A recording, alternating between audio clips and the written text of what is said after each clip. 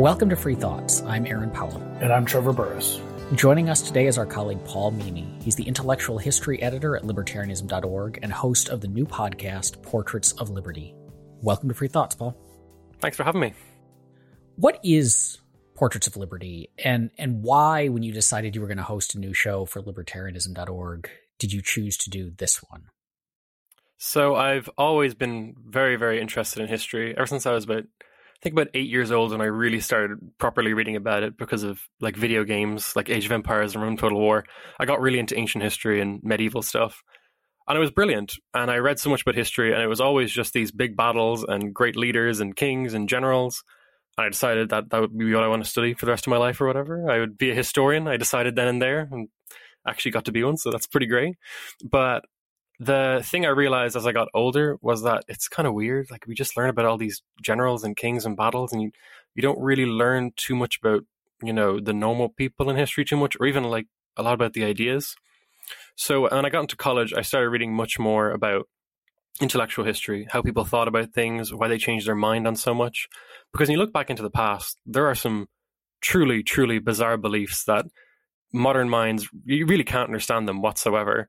And so I tried to figure out why they believe these things, but also how it came to change in the first place, and how we have such a free world now. Well, in comparison, how did this change? How did this ever happen? We went from being serfs who believed in divine monarchy to believing in, elected representatives and democracy and whatnot. So I just thought that was the most interesting thing. So I decided that when I was going to host a podcast, it would be about people who pushed a vision of a freer world. And originally this would just be cataloging all the important libertarian thinkers, or the most important ones. But I started to realize that misses out on a lot of the other traditions. So you could talk about people like John Locke or John Stuart Mill, but not that they've been done to death or anything. But there's just so many other thinkers out there that come to similar conclusions, but in so many different and unique ways. And I started to realize that there's so many different ways to come to conclusions of a freer world. There's not just one set way. You don't have to just go through it through property rights or just through it through natural rights. There's so many different methods.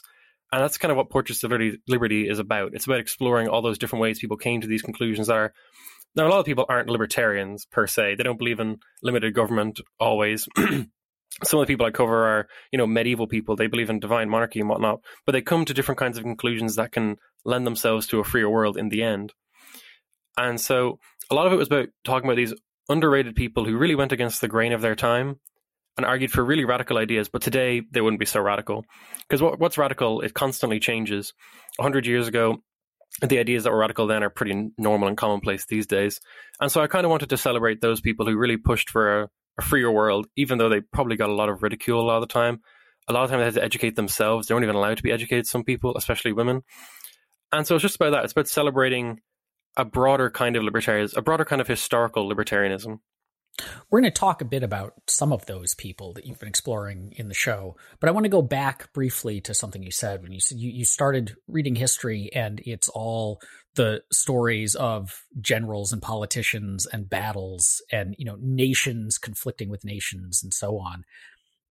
Why is that? I mean, that is the case. And I'll say, I've been, as part of my quarantine reading, I've been going back to reading Will Durant's Story of Civilization, which I know is probably, real historians probably cringe at those books, but they're beautifully written and they're a lot of fun. And one of the striking things about them is how much they're not that standard story, right? They're he seems completely uninterested in the battles, and it's all here's the art and here's the ideas and here's the culture, and it's fascinating. And it seems weird that doesn't play more of a role in history education and typical history writing than we get right now, that it is all these generals and battles. Why is that? Why is the focus on those sorts of things? Well, for me, when I was young, it was because I thought it was the coolest thing. So I thought military history was the coolest thing ever. But I can't really explain why it is. Maybe because people think history is the study of great men, the big leaders of society. And that's you're allowed to believe that if you want and all that. But there's so much more to it. There's so much more seeking how people live their lives, how people change their ideas. And that's become more of a trend in recent times, especially with the rise of intellectual history. There's a more focus on how people lived and how their vocabularies worked and how they changed their mind on a lot of different things, and how they went back sometimes, and how they reappropriated different historical texts. But for a long time, it was really just study of great men. And I don't think there's any clean answer to it, but probably because that's what the elites of the time wanted. The people, there's always that classic quote, the victors write history. And that's kind of true. A lot of the time it was not only written by them, the victors, but also commissioned by them to look a certain way. And so when you read someone like Plutarch, for example, who wrote these biographies of great Greeks and Romans, they're always these great generals and politicians and leaders. And it's never really about the small guy, especially because they had a lot of disdain for them. The aristocratic classes throughout history have always had a disdain for those beneath them. And so they look down on it and don't think that regular life is particularly important.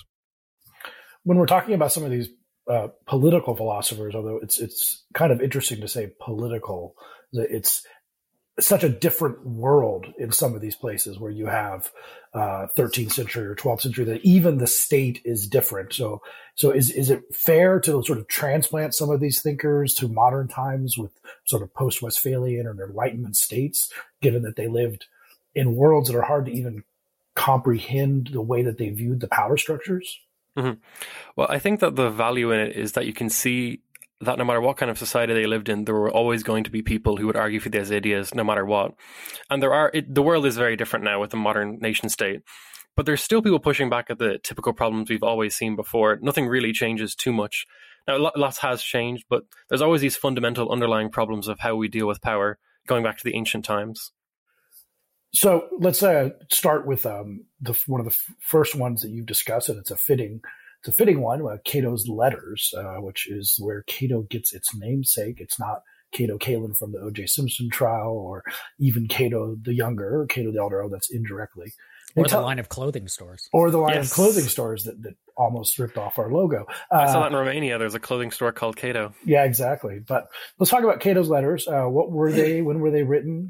Who wrote them? What did they say? So Cato's Letters are a collection of about 144 essays written in the London Journal from 1720 to 1723, and they were written by two people, Thomas Gordon and John Trenchard, and they wrote under the pseudonym Cato. And they chose the name Cato because of Cato the Younger, who was a very famous Roman who fought against Julius Caesar and his tyranny. And what he's most famous for is that Julius Caesar basically had won the civil war against the Roman Senate. He was about to win. He was about to become dictator in perpetuity to some extent. And a very normal thing for Romans to do was to pardon their political opponents, because that way it shows how magnanimous you are, how accepting you are, and how you let everyone back into the fold. And it makes it easier to surrender. But Cato decided that he would not surrender whatsoever, and decided instead to kill himself. He instead said to disembowel himself with a sword while his friends weren't looking after reading Plato's dialogues. And so he became famous for this. It was like a really big act of defiance. And at the time, there was a play by a famous writer, Joseph Addison, and it was called Cato, a Tragedy. And it was kind of about all this kind of civic virtue and sacrificing yourself for your country. And the writers of Cato's Letters, Trenchard and Gordon, were really obsessed with ancient history, and it constantly comes across in their writing. They're always discussing the Romans and the Greeks because they think that they're the greatest civilizations that we need to take from and appropriate and learn the lessons from them. And so a bit about Trenchard and Gordon. John Trenchard, first off, was born into a pretty wealthy family. He was pretty well off, married into an even wealthier family, so he had a lot of time in his hands to write about all sorts of things. He made a name for himself originally writing against the establishment of a standing army in England. And he was educated at Trinity College, Dublin, which is where I went to college. That's great too. But then there's also Thomas Gordon, who we know way, way less about. Possibly he did a degree in law. We don't really know. It's kind of hard to exactly pin him down. But we do know is that Gordon starts writing these kind of humorous essays and eventually goes into writing about religious tolerance. And he catches the eye of Trenchard. And Trenchard and him, they meet in a coffee house and they decide to write these letters together. Originally, they decide to write something called the Independent Spectator about religious freedom. And they talk all about that, and they talk about the separation of church and state. But eventually they move on to the London Journal to write about Cato's Letters. And at first it sounds a bit weird. There's 144 essays, and it looks like they're kind of a hodgepodge mix of a lot of different topics, from contemporary ideas to sometimes discussions about classical or ancient history, and then sometimes about more philosophical topics. But throughout the whole essays, there's always this theme of how do we deal with the problem of power. The kind of fundamental idea is that we need some sort of state. Power has to exist. without power, there can't be liberty. So, as you said, Trenchard and Gordon were writing mostly in the early 1720s, right? But what kind of issues were they writing about? I mean, was it all highfalutin political philosophy, or were they like addressing issues of the 1720s? So it started off about the South Sea Bubble, which is a very complicated affair. But basically, a lot of people in government were implicated in insider trading in a company that had a monopoly on trade in the South Sea, obviously. But what happened was a huge amount of people who were supposed to be in positions of power were basically shown as criminals. And so lots of people just completely lost faith in the political system. There was uproar about it. There was massive amounts of rage. So a good deal of the first few letters are just talking about the nature of the South Sea Bubble and how all these people should be punished for what they've done and how they completely misused the people's trust and whatnot. And from this kind of springboard of, look how bad people can be, they're supposed to be, we trust them as our official representatives. They put on a smiley face and they look like they care about us. But in reality, all of that goes out the window once you realize how selfish people are. And this is kind of the beginning of it. And that's where they kind of have their springboard. But eventually they move on to the more abstract topics as they go. And I feel those are the more interesting ones. I feel if someone was to read their letters chronologically, they might become a little bored because for the first 20 or so, it's just the South Sea Bubble again and again and again. What about the play? I mean, I know it's not exactly, but the play is related. As you said, the play is a little bit later, but Addison titled the play after the letters? The play came before the letters. Before the letters, okay. Mm-hmm. But it was massively popular. I think it became extremely popular in America as well. Plays were banned in America during the Revolution, but at Valley Forge, they had Cato a Tragedy as their one play. And it was hugely popular. It's really popular in England as well because it didn't look like it was for the Whigs or the Tories. It kind of appealed to everyone. Everyone just liked Cato, so it wasn't a big deal. But it's actually a very weird play because it reads almost like fan fiction. It's like they get the character of Cato and they just put him in all these situations where he can be amazing and so cool and say all the right things. So it's actually impossible to read these days without cringing at how over the top it is. Except for a Cato fanboy like you. Yeah, I love it, but no one else does. I've never, if you look it up on YouTube, you can find like one or two people doing monologues of it. No one performs it. What was the reception to the letters like at the time that they wrote them? In the very immediate time, people loved them. There was a wide readership for the time. And like it might seem like, oh, maybe they sold 10,000 pamphlets for or 10,000 of one particular letter. But you have to remember, people handed these pamphlets around constantly. Some people estimate that every pamphlet was handed around to 10 different people. So there actually was quite a wide readership of people that could read. And that was increasing as we went on. But the most important kind of part of their reception is how they went over to America and how they became extremely popular in America and became really commonplace reading, especially during the Revolution. And people like Benjamin Franklin quote them. John Adams talks about them for a little while. Everyone kind of really gets into them. And their main idea is especially about resisting tyranny, which is a big part of what their letters became to be about. They're constantly quoted. And some people have even argued, like Bernard Bailyn, that they're almost on a par with John Locke's influence, who is colossal. So they're kind of forgotten about, but there's a lot there to see in their reception. Do you have any particular favorites among the Cato letters? My favorite, a lot of the ones about human nature I always love. I can't give you particular numbers, but anyone that has the phrase human nature in the title is always going to be pretty interesting and good. Actually, less about the South Sea Bubble than it is about the abstract political philosophy, I guess. When they get to their more abstract political philosophy, it's much more interesting in my eyes. But there is a good 5 in a row that are about human nature that I really, really enjoyed. And that's probably my favorite part. They also talk a lot about standing armies, resisting tyranny, constitutional limits on power, the importance of separations on power, the importance of free speech. They really cover a massive amount of topics. It's pretty impressive, actually. Oh, yeah, absolutely. Let's go back. We started with Cato's letters because, fittingly, for the Cato Institute. But that's a kind of Enlightenment era artifact and thought.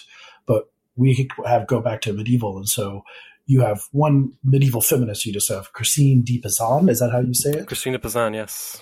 Who was she and what did she do? So when I told people that I was going to do the first episode about Christine de Pizan, the first question was, who is Christine de Pizan? And I tried to explain to people that she's a medieval feminist, and everyone thought I was crazy. But I got the idea because I was reading all these different kinds of books about the history of liberty or whatnot, and they normally don't really mention women. Women are kind of this afterthought. A lot of people don't really discuss, classical liberalism and feminism too much until John Stuart Mill and Mary Wollstonecraft in the 1700s and 1800s. And so I thought that it's weird that we talk so much about feminism these days, but we never talk about how far it goes back. A lot of people think it starts with people like Mary Wollstonecraft or the Seneca Falls Convention for Women's Rights. But I think that there's an argument that there's a much longer tradition than we normally think. And I think it starts off with Christine de Pizan. And so she was born in 1364. And she's born into a pretty wealthy family. Her dad goes off to work for the French king in his court. And she has access to this massive library, and she learned her father was very interested in teaching her the exact same way she taught his son. And so she learned basically the same things that men would learn at the time, but in private. She doesn't really write too much. She gets married to a man called Etienne, who she thinks is the greatest husband ever. But eventually, a lot of things go bad for Christine. Her father dies and her husband dies, and she has no real access to their inheritance. Lawyers kind of trick her out of her inheritance somehow. She doesn't really have that many legal rights as a woman, so she turns to writing to try and support herself. And she starts off writing about this thing called The Romance of the Rose. The Romance of the Rose is this very long, epic tale about a knight trying to get a maiden's favor.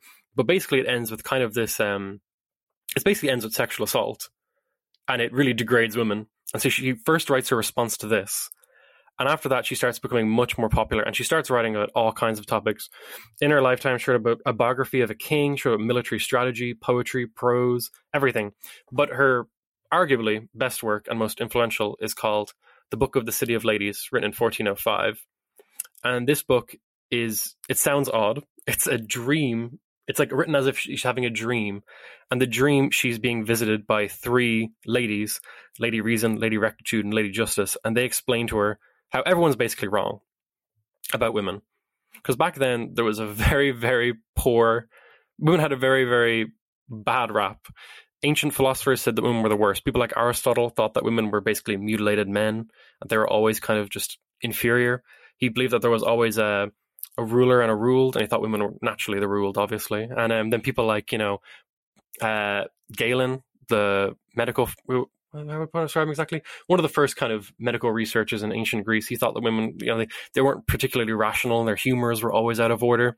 And then even the Bible has a lot of different lines, such as St. Paul saying the head of every man is Christ, and the head of every woman is man, and the head of Christ is God. So women should always be subservient to men. There's also the story of Adam and Eve. Eve ruined everything, basically, and the medievals tended to blame women for all the calamities of the world. And so Christine basically had to fight about 1,000 years of terrible rhetoric about women. And she does this in the City of Ladies, where she uses a lot of times in medieval ages, people would quote authoritative sources. They didn't like being too original. They liked the idea of quoting really important people. So they'd always quote the Bible or ancient philosophers or theologians. And she kind of goes back against them and quotes them selectively to show you can actually make a good case that they treat women as equal if you just think about it for a little bit. And then the rest of her book is her building this allegorical city with the three ladies, showing that women can have all the same capacities as men in war, in politics, in writing, in all these different aspects of life. And it's not just for noble women, it's for everyone. Anyone could be, women can always be equal to men, and they're always capable of virtue. And she argues that if it was customary to send little girls to school, teach them all the same subjects as men, they would be the exact same, and that this is all artificial. You've just made this up. And so this doesn't sound too libertarian particularly, but I think what's radical always changes. And if you look back, Christine de Pizan was probably one of the most radical people at the time, arguing that women should be educated similarly to men, and they should have a lot of the same rights. And she represented, now of course there's problems. She doesn't, she's not too big on the whole sexual liberation thing or anything. She still believes women should first and foremost be wives, but she's starting to break out of that mold. And a lot of female writers were inspired by her and decided to take up the pen in defense of their sex as well. And Simone de Beauvoir, the famous French feminist in the 20th century, she would eventually say that Christine de Pizan is the first person to take up her pen in defense of the female sex. Do we have any concept of backlash? I imagine that, as you said, the intellectual climate was not very good for how it treated women, but was there a backlash for what she did? So she has some letters where she discusses ideas with people, but surprisingly, she did very well. She was an amazing writer, and she was actually one of the first female professional writers in the Western world, seemingly. She made a lot of money off her writing, so she was writing commercially, and it did very well. So the backlash isn't that bad, really. There are people who will always say things, but it's not particularly terrible. So she's writing this in the early 1400s, and the status of women remained pretty grim for quite a long time after that. So what happened to her ideas? If she was, so there wasn't much of a backlash, you said, and she was pretty popular. Did she start, was there a movement that followed on from her, or did she just disappear into obscurity? There's a tradition of Renaissance women who are educated by their fathers, and a lot of those women took up Christine's kind of challenge, and they kept moving it forward. And this kind of goes on all the way to what's called the Querelle des Femmes, what's called basically the woman question. And it turns out this is actually a debate that goes on for hundreds of years, all the way up to the next person I'll cover, actually, who is Francois Poulain de la Barre. But basically, there was a lot of people who wrote inner tradition in this vein, and it was always about, are women equal or superior or inferior to men?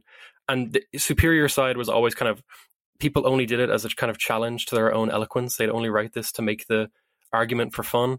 The inferior people genuinely believed it and were terrible. And then the people who argued for equality were the exceptions. But yes, she actually did influence a wide variety of different thinkers, especially in Italy, and they went on to argue this. You mentioned the next one that I was going to ask about. So Francois Poulain de la Barre is one of these egalitarians. Mm-hmm. So I find his story tragic, personally. It's so sad.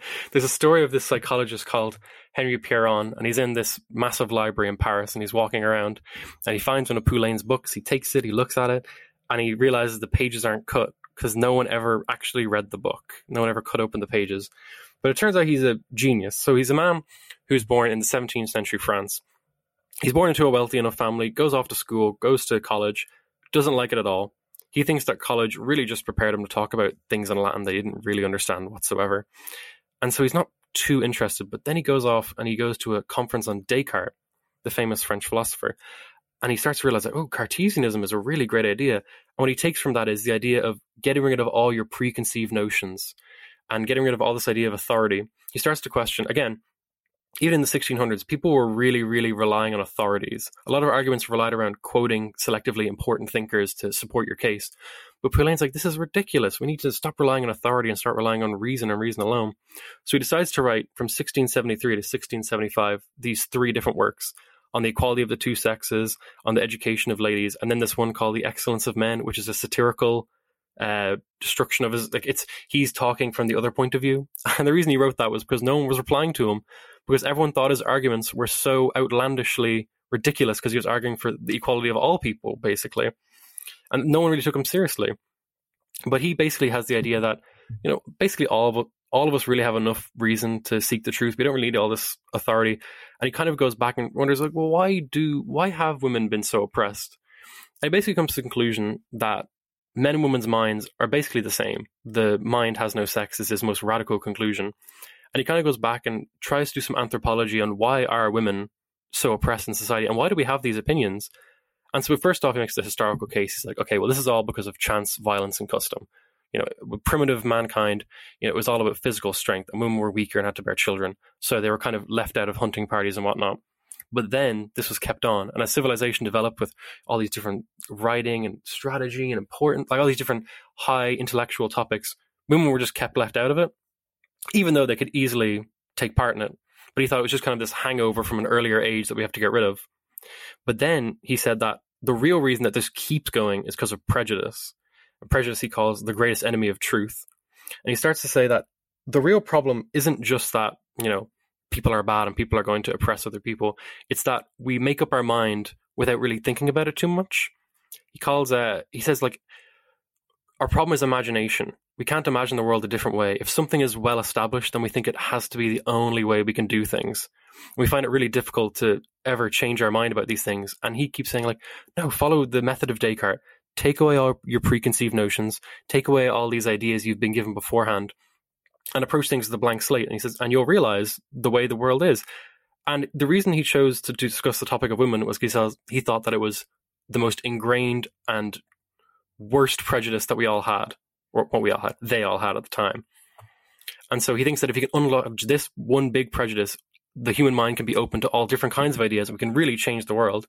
Because he goes on to talk about, well, why do we have all these nobles who get to do everything they want all day and have loads of money, but then the real wealth of the world is made by the peasants who farm in the fields? Why is that the case? So maybe he could have had a more radical bent and he could have kept going, but seemingly his his writings didn't really get much attention. They kind of fizzled out, and then he moved on to other things, and he never really visited it too much again. So I think it's tragic that such a genius person who was such an egalitarian and so forward thinking, possibly there's an argument that Poulain was the most radical person on the planet at the time, from what I know.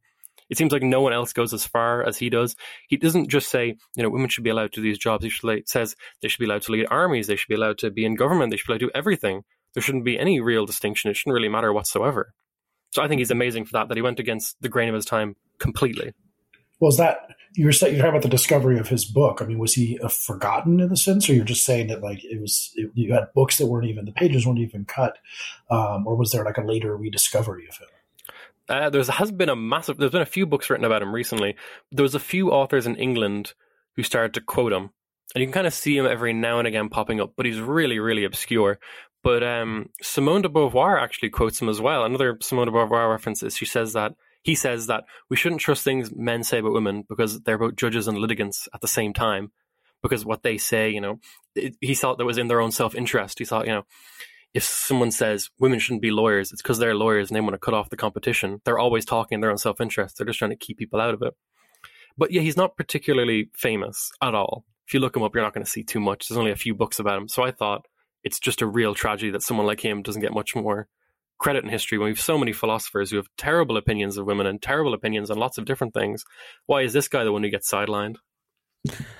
I'm struck. So one of the things that is valuable, I think, about studying intellectual history is coming across the ideas of people quite a long time ago whose thoughts and arguments are echoed in your own today, and seeing how they wrestled with them. And so I'm struck as you're talking about this, that this core insight of his, of just, peeling back the layers of assumptions, which, comes from Descartes, but he took it in a different and potentially more interesting direction, that how much that mirrors the kinds of arguments that we continue to make and the kind of frustrations that we as libertarians often have. And so as you were saying that, I was thinking of Trevor has his Statrix argument that he makes. It's exactly the same.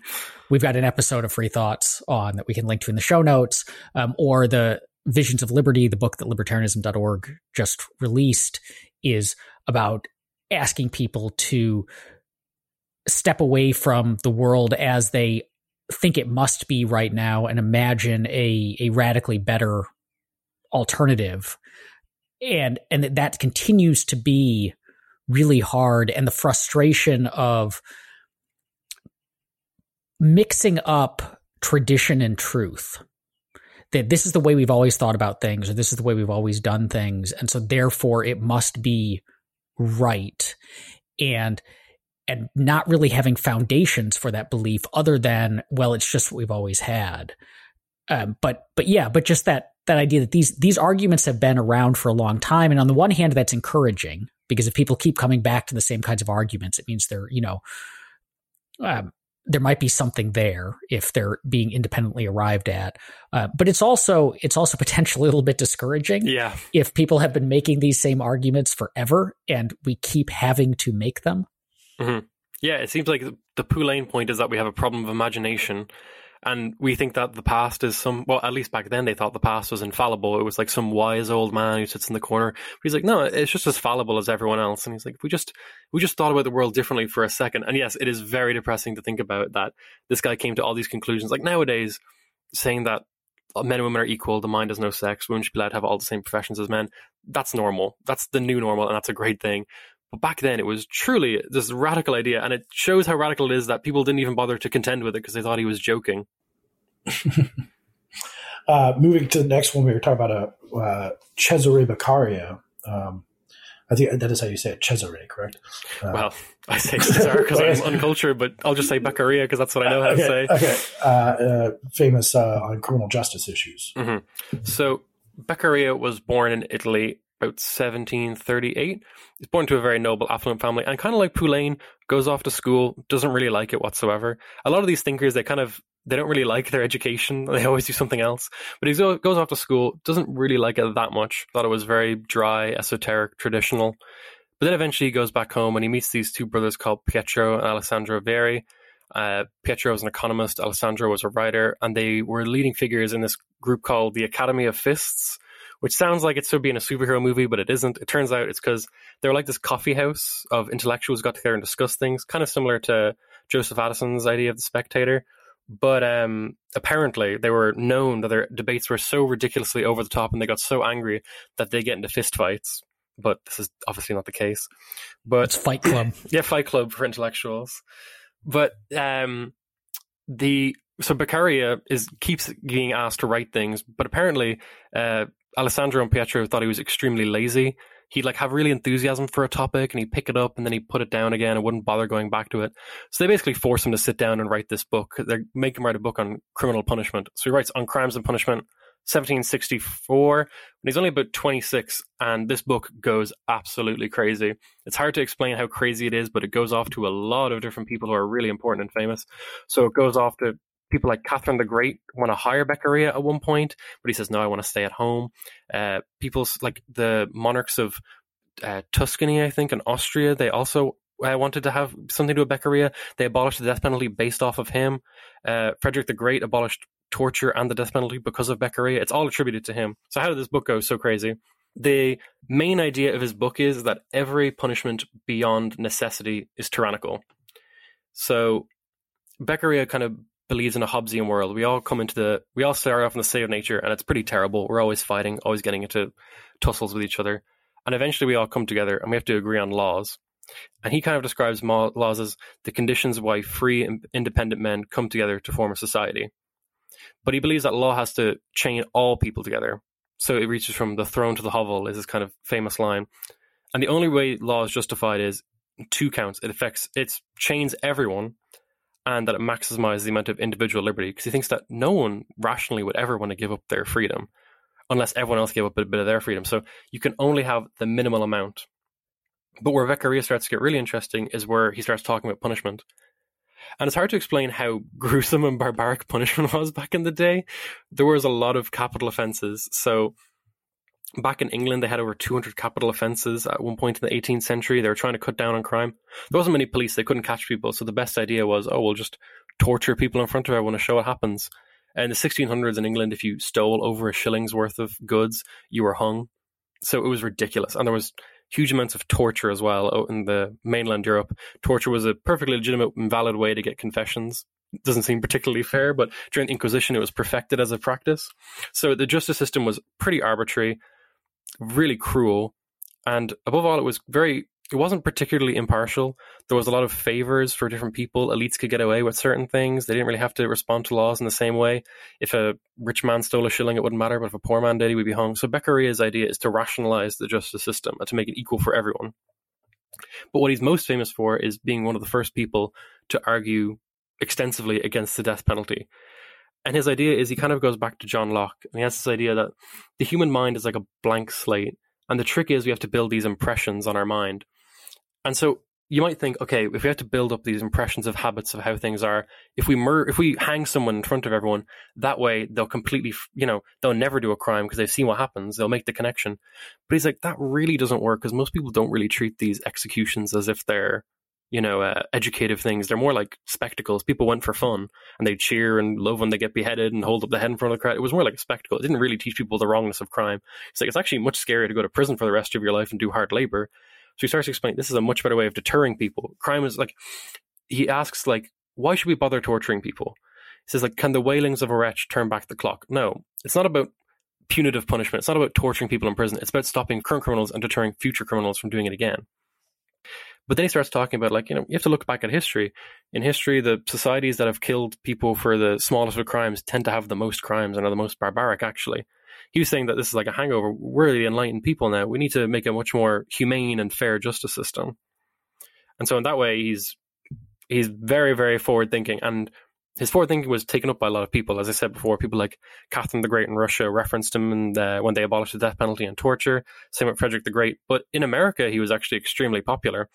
And one of the reasons he's extremely popular in America as well is because not only because of his stuff on the death penalty, but also his stuff on gun ownership, where he talks about, you're not really going to stop people from getting guns if you ban them. You're just going to make it harder for people who really want to have a gun to defend themselves to have them. He's like, you're disadvantaging the person who's going to be attacked, the victim. So he sounds pretty modern in a lot of ways. Is that does he have a whole essay on gun ownership? It's a chapter in the book. He has like all these little headings, and there's about 2-3 pages, but it was quoted quite often. Thomas Jefferson quoted it a few times in his Commonplace book, and I think he mentions it in one of his documents to Virginia's penal laws and one of the draft legislation. He talks about it. Do we know much more about criminal justice? Did he do broader political philosophy or any other kind of thought? So he becomes really, really popular, and people around the world are asking for him. People are asking to employ him to reform systems. He's asked to go to Paris. He goes off to Paris to these intellectual salons to make a name for himself, but he's extremely introverted, and he was very, very dedicated to his wife, and he loved his home. So he kind of goes back home. He kind of slinks back in. He doesn't really go out to the broader world. He wrote about economics as well, but he never really wrote that much else after. But he didn't stop doing important things. He taught law and economics in college. Then he's put in a Supreme Economic Council, put in a board to reform the Judicial Code of Milan. So he did a lot of work on the ground, but this one essay was massive, but he kind of never really followed it up with much else. For our last person, we'll turn to someone you're going to be talking about in an upcoming episode of Portraits of Liberty, John Cook. So John Cook is another person who is so sadly obscure. It is so unfair that he is, but he is the first person to head the prosecution of a head of state, which all libertarians should love. He's an amazing person, but there's so many great stories about him. But to start off, he's born in the 1600s, 1608, in a ridiculously poor family in a place called Burbage, really small village in England. And at the time, divinely ordained monarchy was all the rage. Everyone thought that was the way things were.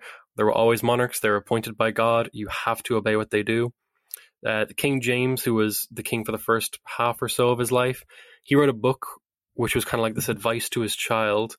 And he talks all about how the king is the absolute master of the lives and possessions of his subject. His acts are not open to inquiry or dispute, and no misdeeds can ever justify resistance. In other words, what the monarch says goes. His word is law.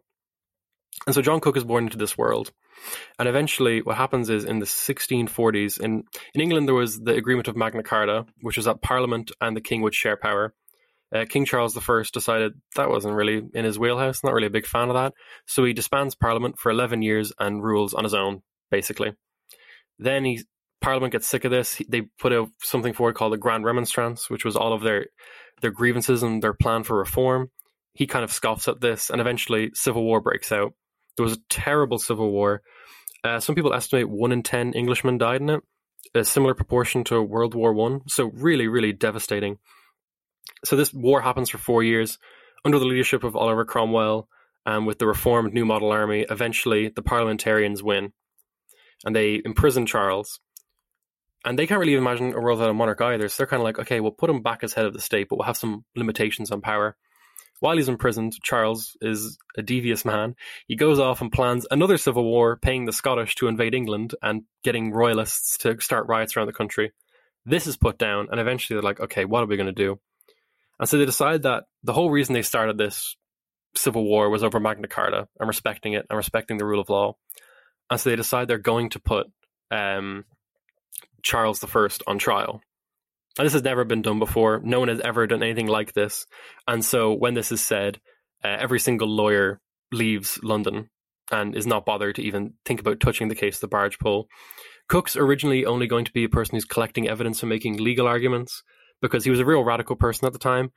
He argued in favor of kind of softening on the death penalty. He argued poor people should be treated with more leniency. He even defended a doctor who didn't have a license to practice medicine. He even said, maybe we should get rid of the licenses so we can have more doctors to begin with.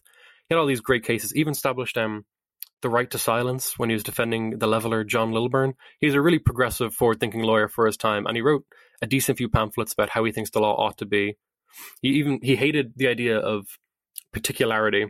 At the time, there was a lot of benefits for people who were higher up in society. So, for example, there was something called the benefit of the clergy. And it was like, if you're educated and this is your first time committing a crime, we'll just waive it. It's fine. Don't worry, you're educated. And he thought this was the biggest affront to reason and justice possible. So basically, he was a very radical person, really smart legal mind, but maybe couldn't be trusted because he was too radical. And so they kind of put him at a not front-facing part of the trial.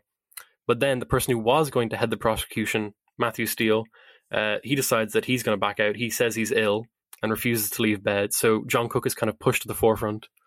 And he has to prepare this case against the king in about 2 weeks, which isn't a particularly big amount of time. But there's a great story about the courtroom opening. You have to imagine that these people were, for a long time, they really did believe that monarchy was divinely ordained. And so it's Westminster Hall. It's the biggest hall in England, and everyone's watching because they want to make this trial as public as possible. But it's also really dangerous because there could be royalists, assassins who would do suicide charges and just kill anyone. There was so many different dangers that the president of the court, John Bradshaw, at his wife's behest, he put a lead lining in his cap so he wouldn't get shot in the head, and he wore armor beneath his robes. It was really dangerous. But Charles comes out. He sits down in the seat in front of all the judges. And as Cook's about to read the prosecution, he taps him on the shoulder with his silver cane with a tip of silver and says, "Hold." And Cook kind of looks back at him. He turns back again. He starts reading out the prosecution. And yet again, Charles taps him with the cane and says, "Hold." And he's kind of like, okay. And then he eventually starts reading out the charge one more time. And Charles whacks him across the back with the cane. And the silver tip dislodges. And both of them just stand there for a second looking at the cane kind of tickle onto the floor. And the king starts gesturing towards Cook to pick it up. Now, Cook was a common-born man. He was when he was in college, which he only got to because of a scholarship left by a very wealthy man, he was literally described as a plebeian. This man is a common-born, his dad was a farmer, his granddad was a farmer, and if he didn't get to go to college, he probably would have been a farmer as well. But they both look at the silver tip, and Charles makes this kind of gesture, like, pick it up. And Cook just doesn't even look at him, and he starts reading out the prosecution anyway. But then he turns to him and looks him directly in the eye and says that he is a tyrant, traitor, murderer, and a public and implacable enemy to the Commonwealth of England. And as he says this, Charles kind of stoops to the floor and picks up his silver cane himself. And so the acoustics in Westminster were terrible, so people couldn't really hear. But there was there was like a kind of a journalist gallery where some of the newspapers could write, and the symbolism wasn't lost on anyone. Everyone was like, "Oh my God, divine law has bowed to the laws of men." And this is what Cook is famous for. And so the trial goes ahead. Charles refuses to even acknowledge the legitimacy of the courts, which actually turns out to be a very common strategy of leaders on trial, because it's the same thing that Saddam Hussein and Slobodan Milosevic would do later on. He just says the legitimacy of the court doesn't matter, This goes on for a few days. Eventually, they're like, well, Cook makes the argument, this is what's called a pro confessio. You haven't pleaded to the court, so we're going to have to go ahead anyway without this. You can't just sit there and completely not say anything. And so eventually, people aren't really happy with this. We had these evidentiary sessions to show that he had what they call command responsibility. He was in charge of the army. He was directly there for a lot of the battles. He didn't have to do all the war crimes that he did, including pillaging innocent people, killing prisoners of war, torturing people. And so Cook makes this kind of almost modern-sounding war crime argument, but then he never got to use his prosecution, though, because eventually Charles is carted away. They decide they're going to execute him because he's just too dangerous. Some people even think that Charles was actually he was trying to waste the court's time to try and think of another scheme to escape or get out. But eventually he's executed, and Cook releases what would have been his speeches. And what he goes into is like a mixture of, first off, he has the kind of argument about war crimes, that Charles committed crimes that were like against humanity. These are, no matter who commits them, they're wrong. But then he goes on to the idea that all political power is not derived from divine authority, it's derived from the people. And once you betray that trust of people, it's perfectly legitimate for them to rebel. And that was a commonplace argument at the time. But Cook goes a step further, and he says, well, since it's all about the consent of the people, they can withdraw their consent anytime. You don't have to be a tyrant. They can just decide they want to change the way the government is, and they can reform it whatever way they wish. And then the most radical thing he says is that he goes to natural law, which he describes it as the messages written in every man's heart with a pen of diamonds, where he talks about the one big law that he thinks is the most important is that if a man becomes a tyrant, he will die for it. There's no way that someone could possibly live on life with impunity after their dictatorship is over. And so eventually, my poor lovely John Cook, the Republic of England was declared, but it didn't last particularly long. 11 years later, Charles's son, Charles II, very original name, he comes along, he becomes the king, and he says, I'll give general amnesty to everyone except for the people who were responsible for the death of my father. So Cook is hauled on trial. He makes an excellent defense of himself. He argues that, I was given this brief. I couldn't say no to it. It's called the cab rank rule today. Lawyers have an obligation to defend whoever they have to defend. It's just the way it is. It has nothing to do with them. It's impersonal. But then Charles II, it was a packed court. He had the jury rigged. He changed the laws as he went. So Cook is eventually subjected to one of the worst punishments possible for commoners, the punishment for treason, which is hanging, drawing, and quartering. It's a terrible way to go. But even with this, he wasn't particularly afraid. He was a very pious man who believed everything happened for a reason. And I think the best way to sum up Cook's life work is with a quote he writes while he's in prison. He has this letter he writes to one of his friends, and he says that he dedicated his life to that noble principle of preferring universality before particularity. So basically applying laws to all people equally, whether they're a pauper or a king, it doesn't matter. So I think it's extremely sad that a man dedicated to such fairness died in such an unfair and gruesome way. But the sacrifice that Cook made eventually led to a much more assertive idea of the rule of law. After the Civil War and after Cook's prosecution of the king, Parliament never really got put on the sidelines again. And it led to this kind of led to the legal norms that led to the Glorious Revolution in England in 1688, which came to enshrine the Bill of Rights, which eventually would become the American Bill of Rights when they copied them off the English. And so Cook has a lot of influence around the world, but it's really not particularly known because it's this esoteric and odd trial that a lot of English people are actually ashamed of because they killed their own monarch. These are all the stories you've told us today are fascinating, tragic, interesting, gruesome. But what is the, contemporary value of studying stories like this, or the stories of other thinkers, the kind of people that you explore on Portraits of Liberty and will explore in the future, if it's not just for the historical interest, right? Like what's the value to a young libertarian today who wants to make the world a freer and better place to know about all of these people who came before, as opposed to just knowing the arguments that libertarians give today? Yeah, well, I think when I was younger and I became a libertarian, I read Milton Friedman, and I decided then and there that the economic arguments were the best in the world, and that was it. And I was kind of closed off to a lot of other ideas. But I think you just start to realize just how many different ways you can argue for this. There's just so many different ways from so many different cultural perspectives and whatnot that you really just become more versed in arguing these things in general and talking about the precedents before. And it also, I think a lot of it is it makes you appreciate the time you live in a lot more. You start to realize that things haven't always been this way, and actually it's quite fragile how we've held on to them. And so you start to realize the importance of constantly asserting these values. It's not just, they're not God-given, it's not determined that it's going to be this way, they can always change. I think the value is you learn a lot about how to argue from all kinds of angles, but also you just appreciate the struggles that people went through to get what we now take for granted. It's like sometimes freedom's a bit like air. You don't really care about it too much until it's not there.